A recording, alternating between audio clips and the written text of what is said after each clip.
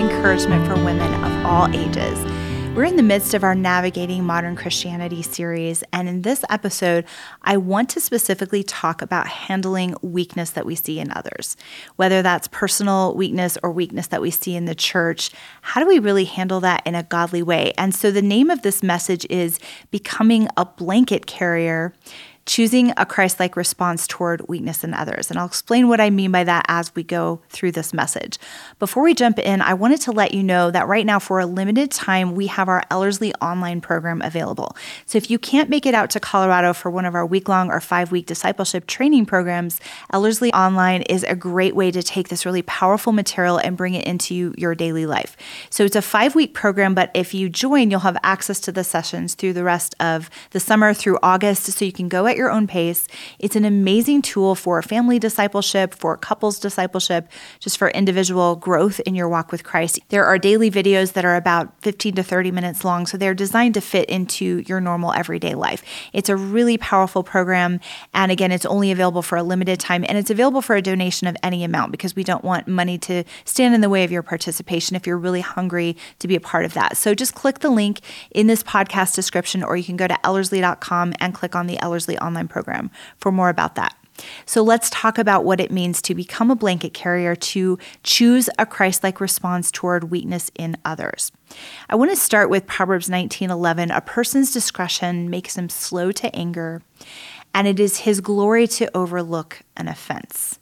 Now, overlooking an offense is not something that comes naturally to us. I want to unpack that scripture a little bit today. I remember a very exhausting season in my life when Eric and I had just had our 4th child. We were trying to maintain our sanity with 4 children under the age of 5. 2 of them were still in diapers. We had 2 that were very close together, 7 months apart, one adopted and one by birth. So it was just a crazy season. When those 2 came along, we already had a toddler and a preschooler. So it was crazy.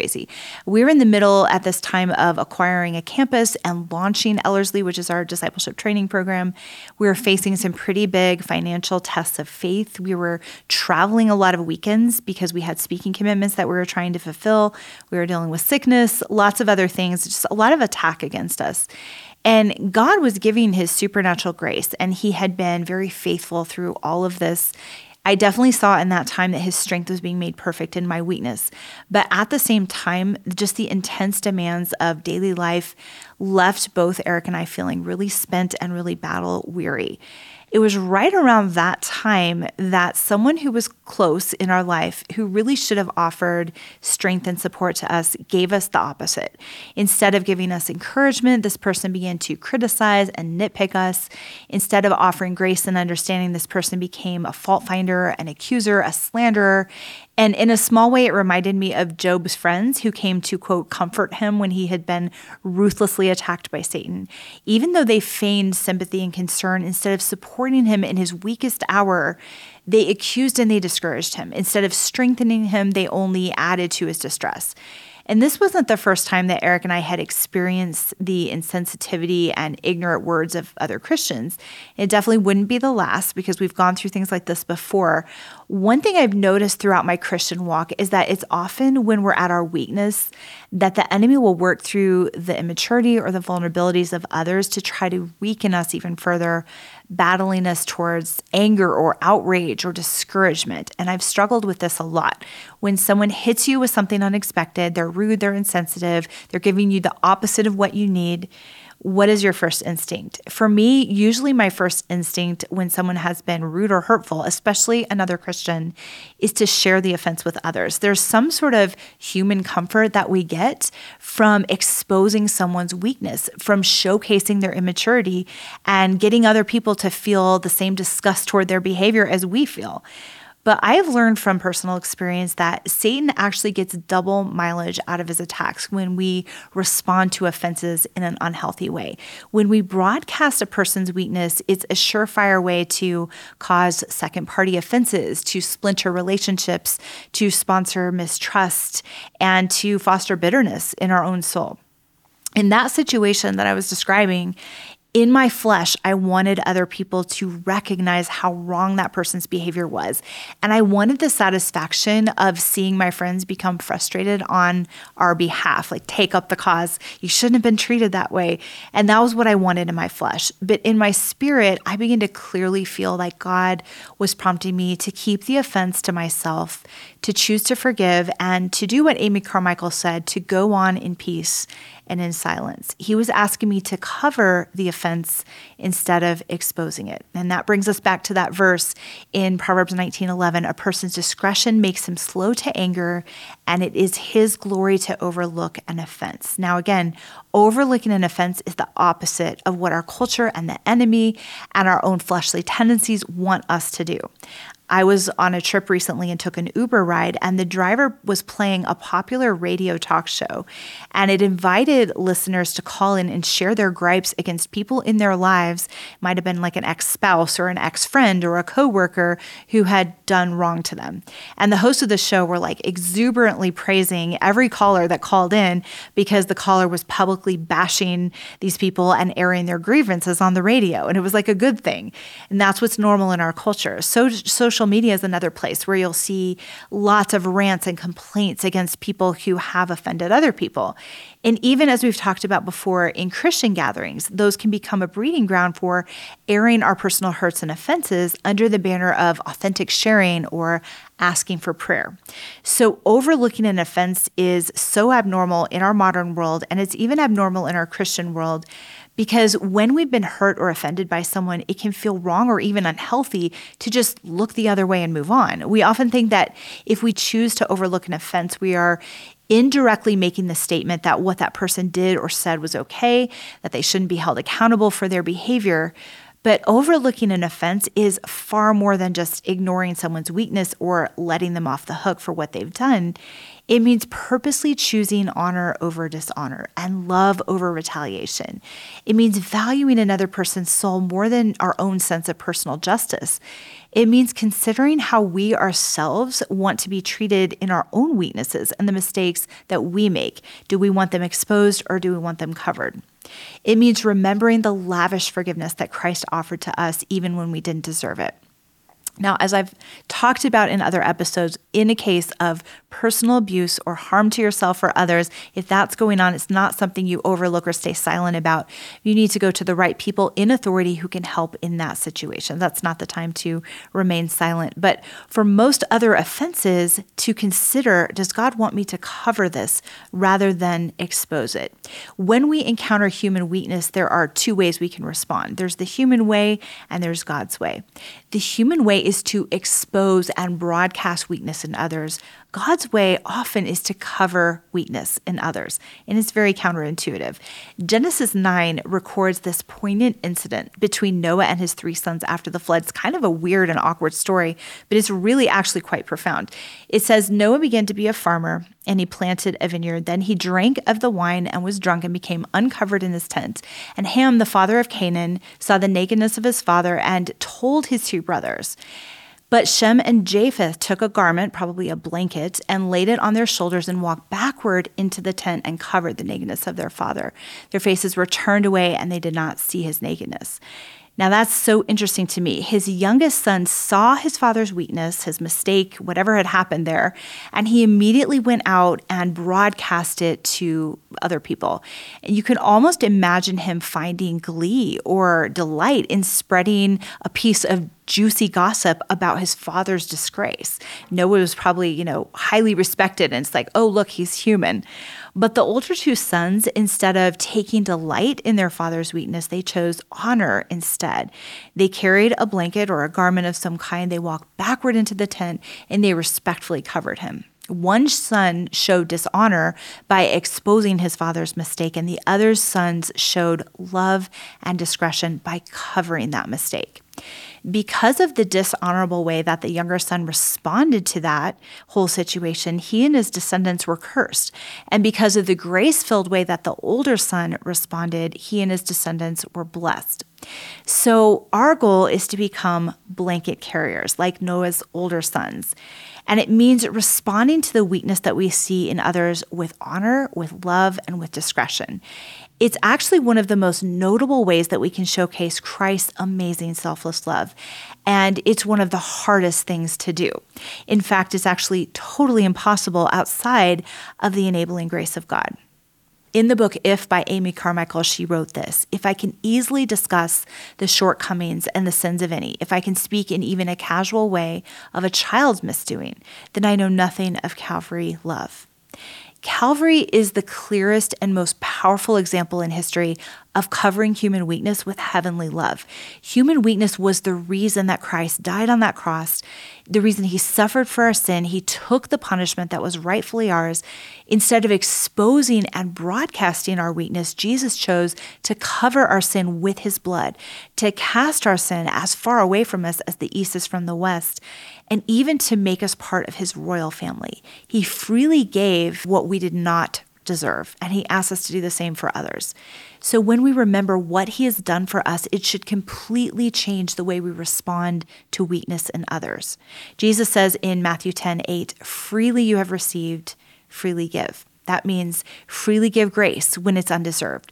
Freely give love when our flesh wants to retaliate. Freely give honor in the face of dishonor. That's what his love did for us, and that's what his love can do through us if we are willing. If you're finding it difficult to let God love through you like that, I encourage you to consider these amazing truth-filled words from Amy Carmichael and begin to put them into practice by God's grace. She said, "There is no need to plead that the love of God shall fill our hearts as though he were unwilling to fill us. He is as willing as light is to flood a room that is open to its brightness. Willing as water is willing to flow into an emptied channel. Love is pressing round us on all sides like air. Cease to resist, and instantly love takes possession." So I encourage you to ponder that and ask God to love through you even when it feels impossible in your own strength, especially when it comes to the willingness to cover weakness in others. Now I want to take a minute and talk about what it means to become a blanket carrier when it comes to weakness in the church. It says in 1 Peter 4:8, "Above all things have fervent love for one another, for love will cover a multitude of sins." And when you look at the modern church, often it's easy to see a multitude of sins. Eric and I spent the first 10 years of our marriage speaking in churches and Christian gatherings all around the country and overseas. And as a young Christian stepping into the excitement of full-time ministry, I really had romanticized ideas about what traveling from church to church was going to be like. It did not take long for me to realize that those ideals were very far from reality. We really did encounter a lot of truly committed and victorious Christians, but we also encountered an uncomfortable amount of counterfeit leaders and hypocritical believers. I was very rattled by the weakness that I continually saw in modern Christians. And for years, I grappled with how I should respond to that. Should I publicize the hypocrisy and the compromise that I had seen in the lives of so many Christians? Should I even bother praying that God would awaken the church when it seems so apathetic? Should Eric and I even attend a regular church because it seemed like every church we visited was spiritually off track? After many years of praying that God would show us how to respond to the weakness that we saw in the modern church, the answer came one day in the form of a scripture that we felt like he gave us from the book of Revelation, from Revelation 3:2, "Be watchful and strengthen the things that remain that are ready to die." In that moment, Eric and I sensed that God was calling us to strengthen modern believers and to become sort of like a spiritual defibrillator. I don't really ever know how to say that word, but you know, the device that is used when someone is about to die to charge them and bring life back into their body. It's what God was calling us to do to a weak and dying church. And that is when our vision for Ellerslie, our discipleship training center program, began to really take shape. He gave us a clear and practical response to the weakness that we had seen in Christianity, not to just complain about the problems that we saw, but to get in step with his heart and his purpose for the modern church. So becoming a blanket carrier is a principle that does apply to more than just personal grievances. It also applies to the weakness that we see in Christianity as a whole. So I want to walk through just a couple of common scenarios in modern Christianity, because chances are you'll relate to one of these and maybe you've wondered how to respond to them. Again, it's so critical that we gain God's heart for these areas of weakness within the church so that we don't respond in a fleshly way like Noah's son did and become part of the problem rather rather than part of God's solution. So the first scenario is that maybe you're frustrated by compromise in fellow believers' lives. And we've touched on this in other episodes. I'm just going to highlight it in the context of being a blanket carrier and covering over weakness. Through my years in ministry, I have been tempted so many times to become annoyed and cynical toward Christians who live in hypocrisy, Christians who speak one thing with their mouths and live another way with their lives. There have even been moments when I've wanted to just publicly bash people in Christianity who seem to be giving Christianity a bad name, or maybe go up to someone and angrily confront them when I see just such a spiritual sloppiness and sin being allowed in, especially when they're influencing others to veer away from Christ. It really bothers me, and I never quite fully know how to respond. But I have learned that while having a passion to see purity and righteousness return to the church is a godly quality, it's only half of the picture. Our passion for righteousness has to be balanced with love and grace and patience and gentleness. So as we are laboring to see the glory of God return to Christianity again, we cannot forget that truth always has to be delivered in a way that reflects God's nature. It doesn't mean that we just ignore compromise that we see in the church. It is a great opportunity to wrestle in prayer, that God would awaken the church and bring revival. And there may be specific moments when we are called to say something, to stand up and say, let's rise up to a higher standard. But our quest for seeing purity return to the church can really quickly turn into a demeaning attitude toward other believers where we're just focused on their weakness. We're not focused on the power of God and what He wants to do in the church. And we need to be guarded against human anger and pride. No matter how right our perspective may be, if we adopt an attitude of fleshly anger and spiritual pride and wanting to expose weakness in the church, we can't really reflect the nature or the heart of God. Again, as we've said before, Scripture reminds us that the wrath of man does not reflect the righteousness of God. So it's not merely standing for the truth that matters, but standing for the truth in God's way. Again, beware of having that zeal for God, but not of knowledge, as it talks about in Romans 10:2. Like all those well-meaning Christians who, in their passion to fight for God's glory, look down on those they disagree with, expose their weakness, focus on their weakness, and treat them with contempt. One of the best things that we can do with our frustration toward other believers is to take it to God in importunate wrestling prayer. Now, that may not feel as satisfying as like bold, powerful confrontation, but it is actually more powerful and more effective than human words. There's that beautiful promise in 1 John 5:16 that says, if anyone sees his brother sinning a sin which does not lead to death, he will ask and he will give him life for those who commit sin. That is such an amazing truth to stand on. So let's never forget that no matter how brilliant our arguments may be or how passionate our convictions may be, we can never change anyone. Only God can. Prayer is a powerful weapon against compromise, and it reminds us that we're not fighting these battles on our own. We are fighting alongside the God of the universe, the God for whom nothing is impossible.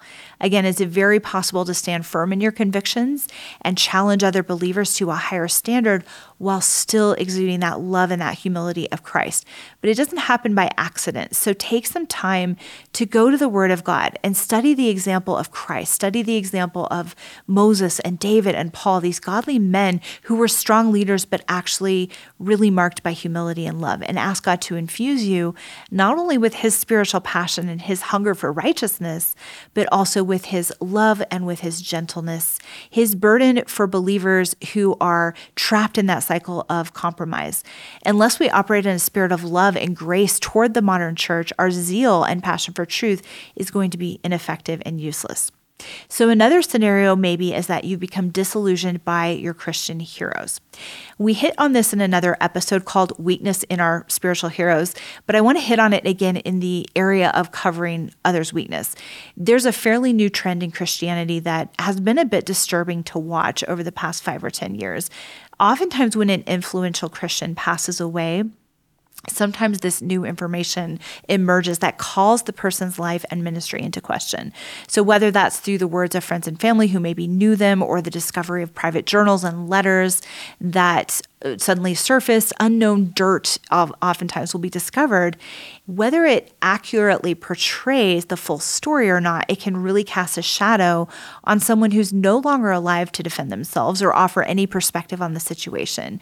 And this really often causes confusion and disillusionment for anyone who may have been spiritually impacted by that person's life and their example. Because after all, if our Christian heroes can't really live in victory, then who can?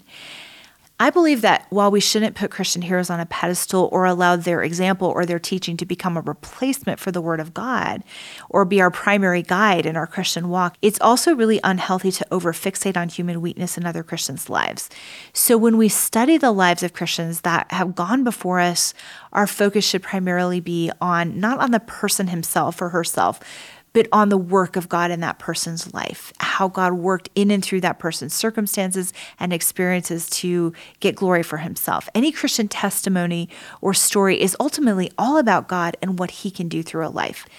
I don't believe that Christians in the past should be highlighted simply to emphasize and underscore their human weakness. That's something that's really focused on and celebrated today, but that doesn't actually help us focus on God's power and faithfulness.